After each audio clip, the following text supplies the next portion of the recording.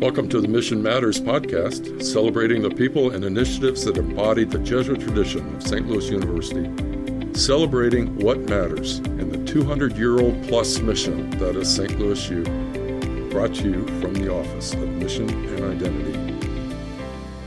So welcome back. This is Virginia Herbers with the Office of Mission and Identity, and I am very happy today to have two guests to speak with us about the Transformative Workforce Academy here at St. Louis University.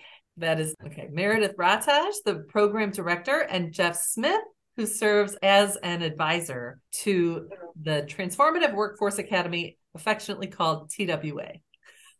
So let's just start off giving an overview of each of yourselves to our audience, but also a little bit about what exactly the Academy is. Take it away, Meredith.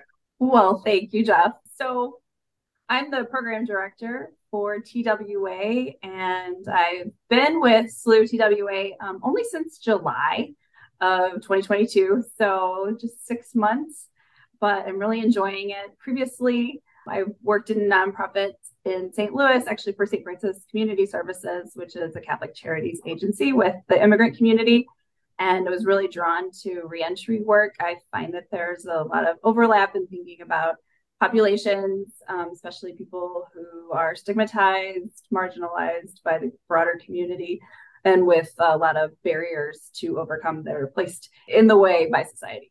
And when you say reentry, you're speaking about reentry from being incarcerated, correct? Yes. I do want to give Jeff a chance to introduce himself, but TWA specifically works with justice-involved individuals, which is an umbrella term that encompasses all sorts of people who've had some kind of interaction with the justice system. We predominantly work with people who were incarcerated in prison. There's also people that weren't necessarily incarcerated, but are just on probation and parole, people coming out of jail. So those kinds of individuals where their record may impact their ability to become employed. Okay, Jeff? Yeah, so my background originally was in academia, public policy professor for most of about 2 decades. I taught at Washington University, Dartmouth College, at the New School in New York City, and loved that. Was also in politics and served in the Missouri State Senate, representing the western half of St. Louis City up there, where I worked on education reform, historic preservation, environmental sustainability, and criminal justice reform.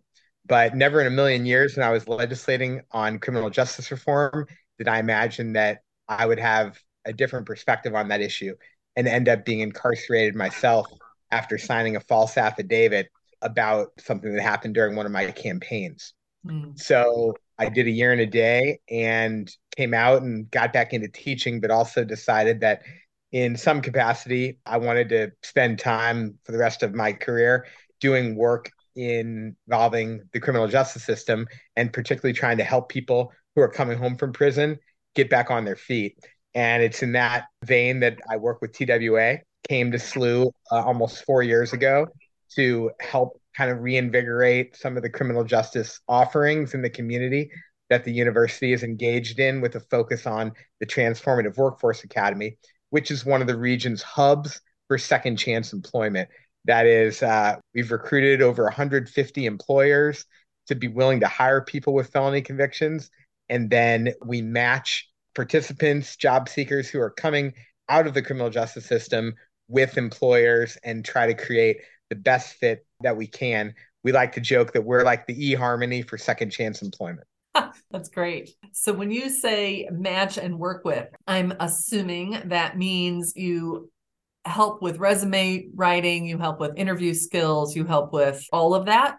Yeah, we work on both sides of the fence, right? We work, and I mean that in a couple different ways. We work inside of correctional facilities and we work outside once people have already gotten home, but we're also working with people in their final 90 days, either at the St. Louis County Jail, at the Transition Center, which is a state facility in St. Louis City, and then soon in state prisons across Missouri. So we also work both with job seekers and with employers. Obviously, it's important for people that haven't gotten a lot of work experience in recent years to help them prepare for employment by coaching them, in the interview process and by helping them navigate the onboarding into their job. But it's also important to talk with employers, help them understand the population and some of the challenges that this population faces, help them be a more trauma-informed employer so that they don't engage in behaviors that will trigger, mental health issues or conflicts among job seekers and new employees.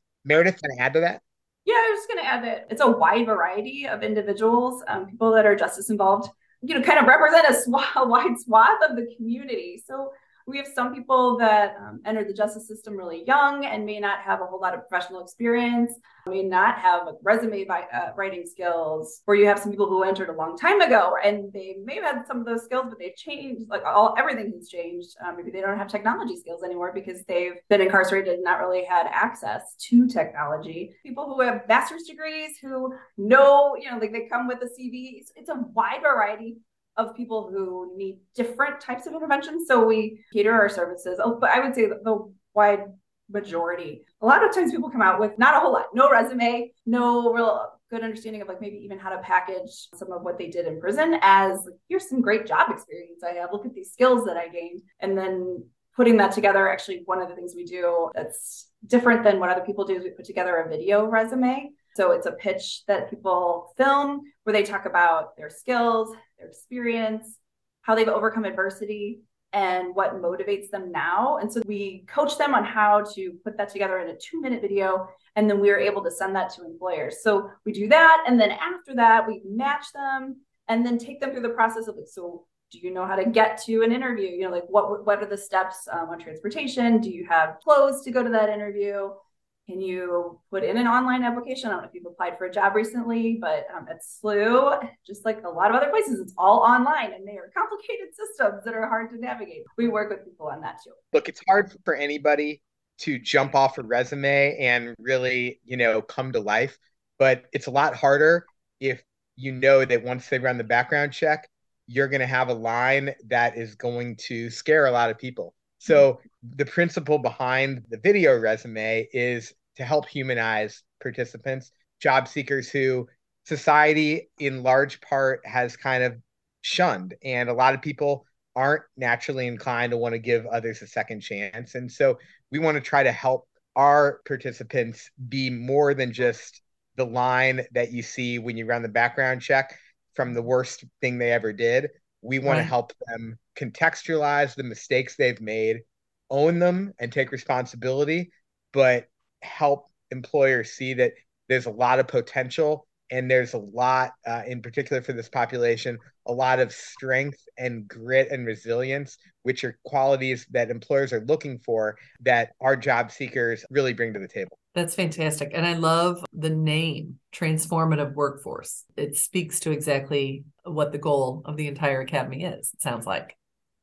So you said you work with about 150 employers, but how many participants do you have, job seekers? That kind of varies depending on the time of year. We have 2 virtual job fairs a year where we're recruiting a larger amount of job seekers and a larger amount of employers to kind of come together. And hopefully we have the right amount of critical mass on both sides of those. At our most recent job fair, we had 86 people with filmed video resumes. But then throughout the year, we're receiving referrals through our partners, through probation and parole. As Jeff said, it's going to increase from the institutions themselves, from prisons that we're going to be entering, and then other community partners. So we have almost that amount actually that we're working with when we're not in the middle of a job fair as well. So, it's an ongoing process. Some people don't need as much walking alongside through the process. And so we can connect them a little bit quicker. And some people, it takes a lot longer. We have to work on soft skills, hard skills, help them maybe more than just 1 or 2 interviews to get those skills really solidified and then all the way through to a job. And then we've just established a brand new partnership with the State Department of Corrections, as I referenced earlier, whereby we'll be going into the facilities on the eastern side of the state, and that will increase our volume of people we serve and increase our impact. We'll serve several hundred people in 2023. That's amazing. Okay, so I've kind of an off the beaten path question, and either one of you can field it or both of you. What happens when you approach a new employer and their response is like, I just don't think I'm in for that. And you know that that response is coming from a whole set of assumptions that you are prepared to address. How do you do that? So it's a great question. A lot of the times, just to be candid with you, it's not for everybody, right? And so if somebody's first instinct is just to see all the ways that this could go wrong and to be very skeptical, then maybe they're not ready for it. There's a lot of statistics that we could put in front of them. There's been a lot of research on this population in the workforce, and it suggests that number one, they're no more or less likely than any other entry level employee to be involved in a workplace incident or cause litigation for a firm. There's also research out there that indicates that they're actually more likely to be promoted in their first 2 years of employment than others. And that may be attributable to, the grit and resilience that I talked about earlier. Also, a lot of our job seekers, they're incredibly grateful to the first employer who will take a chance on them when they first come home. And so they're less likely to want to say, well, I'll look for something else there. So there's some loyalty involved and a real effort to prove yourself, right? Because you've got this issue in your background, you don't want to be defined by it, and that there's a stigma there. And so you want to constantly be thinking, how can I be better than the next guy? So we talk about that with employers. We also talk about the fact that it's a tough market to hire people. And that's all we've heard for the last year and a half from employers who are just like, we need a new talent pool because the people we're getting are not cutting the muster, or we're just not able to find anyone at all.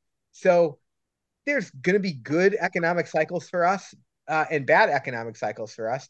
The last couple of years have been good for us. We may be heading into a slower economy in 2023. That may make things a little tougher, but that's why we've spent a lot of time the last couple of years really trying to invest in employer relationships so that they don't view this work as just another transaction of just another, hey, we'll grab 3 people here, this year, but really thinking, what can we do to make ourselves a good second chance employer, but also use some of the principles that we're learning from TWA about becoming a trauma-informed workplace to be better for all of our employees, many of whom, even if they haven't been justice involved, have had some knocks in life and may have some of the same challenges that TWA job seekers face. Meredith?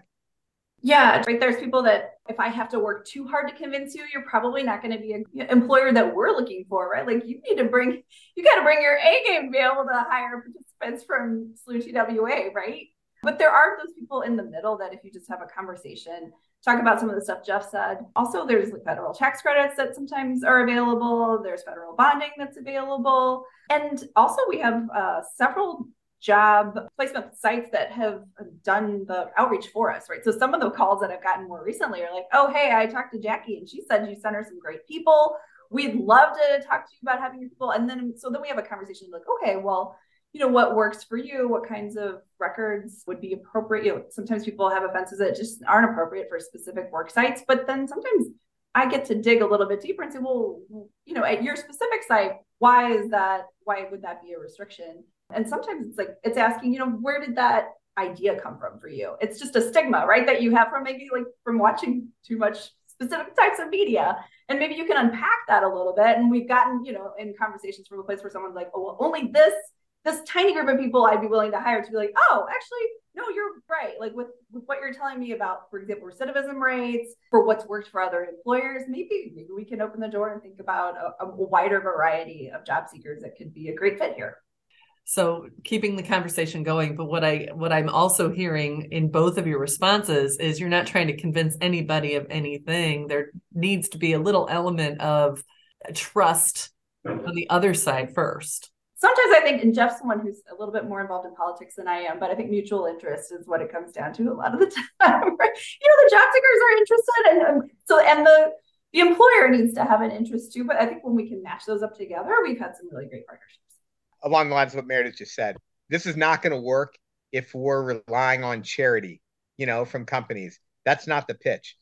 Our job seekers have got to add value, and we've got to make sure that we connect them with the resources that they need to be successful at those employers. So we've had learning, a lot of learnings just in the last few years.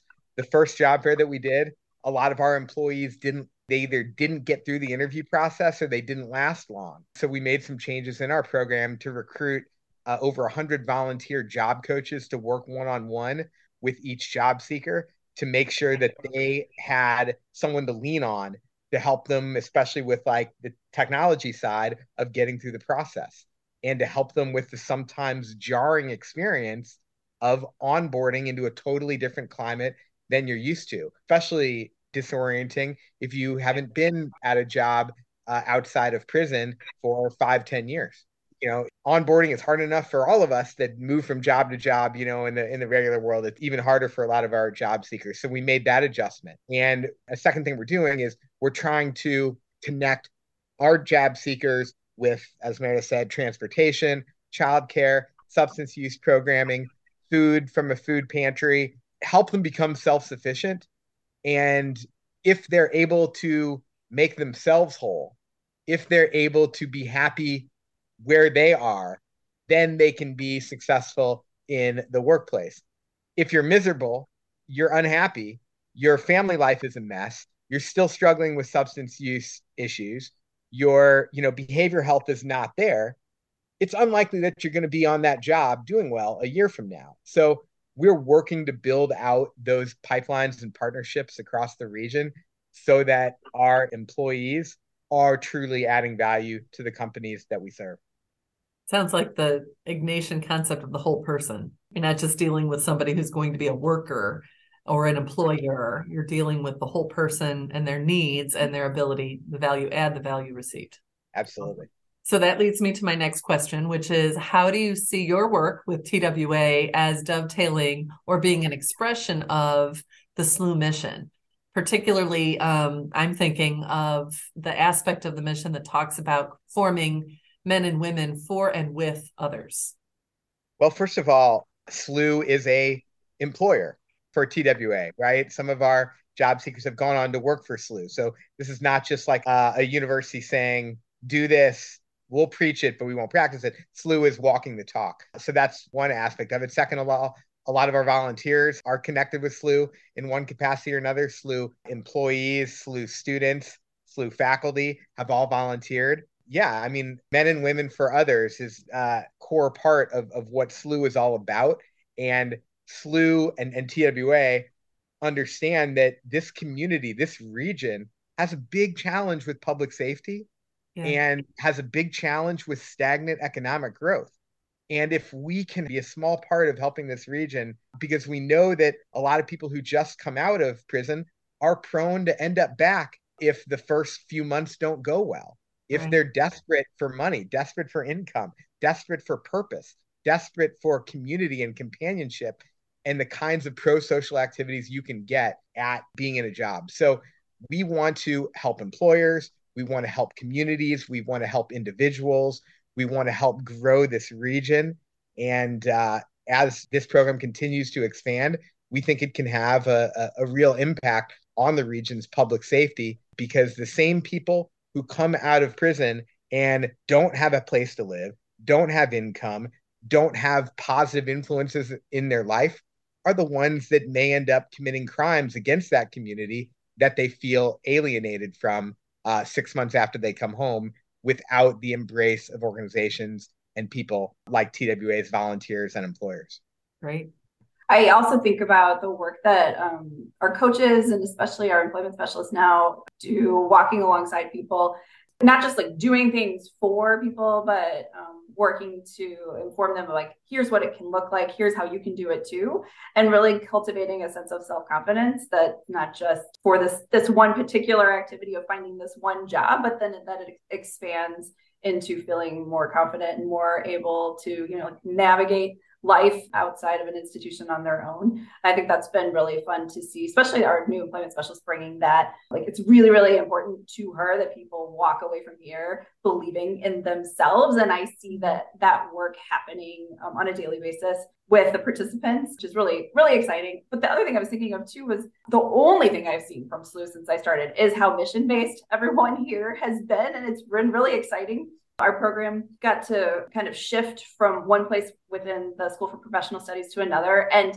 within both, I found that the staff at SLU have felt like this program is a way for them to not just like working with students, but also working through our program, live out the mission of SLU, even when it's like what I'm asking them to do for me has nothing really to do with their job description within the School for Professional Studies, but everyone's like, yes, this is really exciting and like invigorating. And even though it's like another task on top of my regular job, people are actually just like, how can I help? How can I be a part of this? And I've loved feeling that way at SLU. It's been really exciting. And we got to give a couple of shout outs. I mean, the assistance of Catherine Kane at the Workforce Center was critical to getting us up and running. David Suwalski, Vice President of Mission and Identity, has been a great supporter. Now that we're in the School of Professional Studies, John Burke, Beth Lawrence, we've just had amazing support. And as Meredith said, this is not their job, really.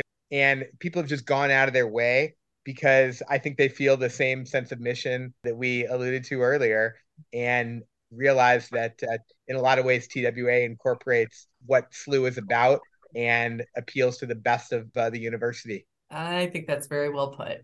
Well, thank you for that. So let me ask you one final question, and that would be, given that this is the Transformative Workforce Academy, how have you personally been transformed by the work of TWA? So I've been working in reentry for a little over a decade since I came home. Every day that I'm able to see someone who I helped out along the way, some of whom were TWA job seekers, others who I dealt with other organizations in the reentry space. It's just the most rewarding thing to be able to do. Look, when I came home from prison, I had every advantage compared to 99.9% of people who come home from prison in this region, in this country, really. I had a PhD from a great university. I had a physical home to go home to. I had family members who were angry at me, but they loved me. I'm white. In almost every regard, I was advantaged compared to most people. And yet I had a really hard time finding a decent job. And in my first job interview, the vice chair of the board that interviewed me said, look, we love everything you're saying and we think you're great, but why shouldn't we let someone else hire you? And then we could just hire you away in a year or so once the aroma has started to wear off. That's, even with all the advantages I had, that's the question that I got in a job interview. Wow. So imagine how hard it is for everybody else, for most people, to be able to have a small role in helping provide resources, financial, intellectual, just connections I have in the region on behalf of people who are in a much worse predicament than I was ever in is incredibly gratifying. Meredith? So my experience is a little different. Jeff points out that I'm not justice involved. And that comes probably from a lot of privilege. I was born into a really a different environment than some of our participants. What I find really rewarding about this is human dignity is one of my core values. And this program does nothing but make sure that that is honored throughout the process. One of the other things that I just love doing is getting to watch the videos. And if anybody wants to help coach and be a part of creating that, it's really fun because you get to just sit there and help people think about what are the great things about you? How can we highlight that? And so when I did the last job fair, I got to watch 86 videos of people talking about like the great things about themselves and like what motivates them. And it was so fulfilling to hear people talk about like, I want to be a role model for my kids. And when you get to do that, you also see like the humanity, that human dignity that I was talking about. You're like, oh, that's me, like you just see yourself reflected in all the job seekers. And I love it. It's really fun. We've had volunteers tell us it's like being a life coach, a cinematographer, and a director all rolled into one, and a little bit of being a therapist, because you're kind of, you're asking people what motivates them and what makes them want to do this. And as Meredith said, in so many cases, you hear, I want to make my kids proud. I want to make my parents proud. It is really inspiring. Yeah. Well, just on behalf, at least of the Office of Mission and Identity, I just want to put out a huge thank you to the two of you and all that your team does in the Transformative Workforce Academy. It is transformative, and that is what we are all about. St. Ignatius at the very, very beginning talked about education as a social experiment working toward transformation. So really, really grateful for that, and super grateful for the time you've given just today to this interview. We will do our best to get the word out. And if anyone's listening and interested in volunteering, I will put the website and Meredith's contact information in the episode byline. But for now, just thank you both very, very much. Been great to have you. Thanks so much for inviting us. And for all of you listening, don't forget to follow us on social media at SLU Jesuit Mission on both Facebook and Instagram. And if you know of a colleague who's living the mission out loud but seems to be hidden in plain sight, give us a heads up so we can highlight the good work being done here in our community. Thank you for joining us, and until next time, in this year of hope, let's continue to celebrate together the gift of walking with youth in the creation of a hope-filled future, because mission matters. You can engage the mission intentionally here at SLU, and you can encounter it randomly. But good luck graduating without ever touching it in some way. God bless everyone.